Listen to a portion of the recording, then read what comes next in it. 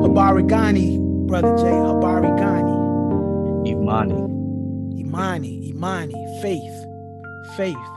The final principle of Kwanzaa, Imani. How does faith fit into Kwanzaa, Brother Jay? How does faith kind of fit into, this a lot of the principles are like action principles. They're action words. The principle is described as believing with all of our hearts in our people, our parents, our teachers, our leaders, and the righteousness and victory of our struggle.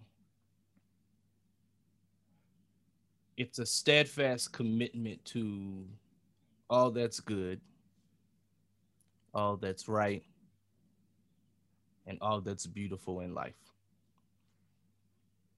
And I think this is beautiful because this is the last principle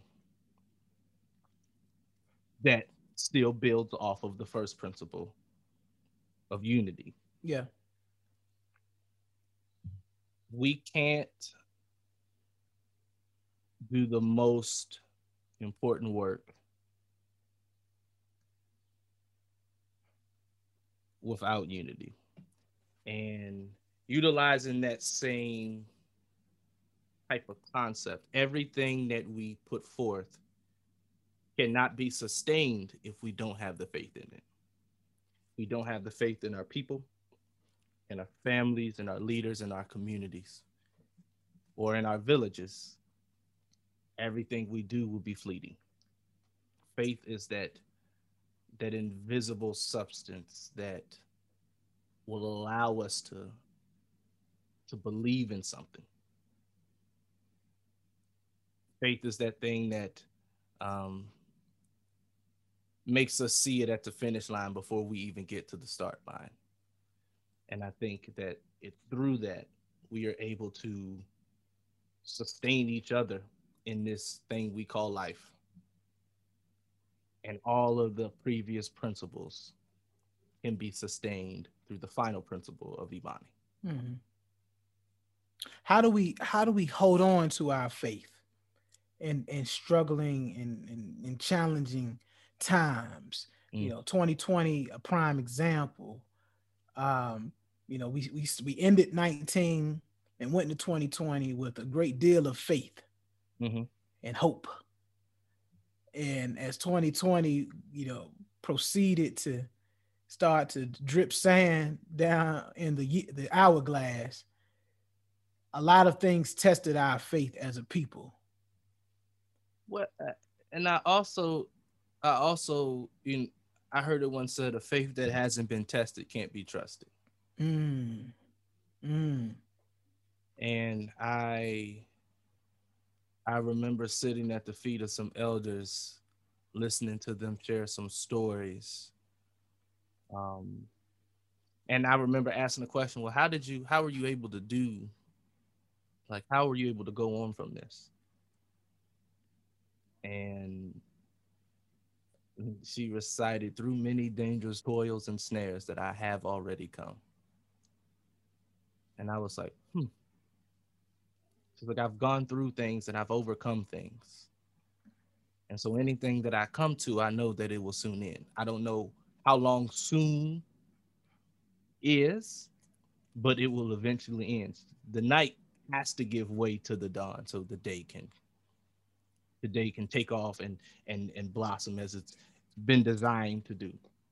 So no matter what comes my way," she said, "I know that it will eventually end because I've been brought through worse. yeah. I've been brought through things I didn't know how I was going to get out. So anything that comes before me after I've gone through that, I'm going to rinse, dry, and repeat." And Because what was the quote again, Brother Jay? a faith that has not been tested cannot be trusted. A faith that has not been tested cannot be trusted. That's the history of black people, man. We've gone through so much, right? We've gone through so much as a people. I'll give an example. If I've never been in a situation to where you were pressed up against a wall and I didn't think you was going to snitch, I wouldn't know that you wasn't going to snitch, right? Like I can, in my head, I can have the faith that you wouldn't based on our relationship. But when we are put in a certain situation and I'm able to see that even through pressure, pipes didn't break, Yeah. that's a faith that has been tested and now can be trusted, right? And so we always give people this blind faith, this notion of, I believe that they won't do it. Really, it's I hope they won't do it, or I It, hope this is going to, because I don't know. yeah. But once it's been tested, then it can be trusted. Mm. And tests come in different forms, right? I think of, if we want to go biblical, I can think of Job, who was tested beyond every. Joe, Joseph, David. Yes, individuals were tested beyond. We can even Yeah. talk about Shadrach, Meshach, and Abednego, Oh who yeah. were thrown into a fiery furnace. And that proved that I've been through so much not to continue to have faith in what brought me to this point.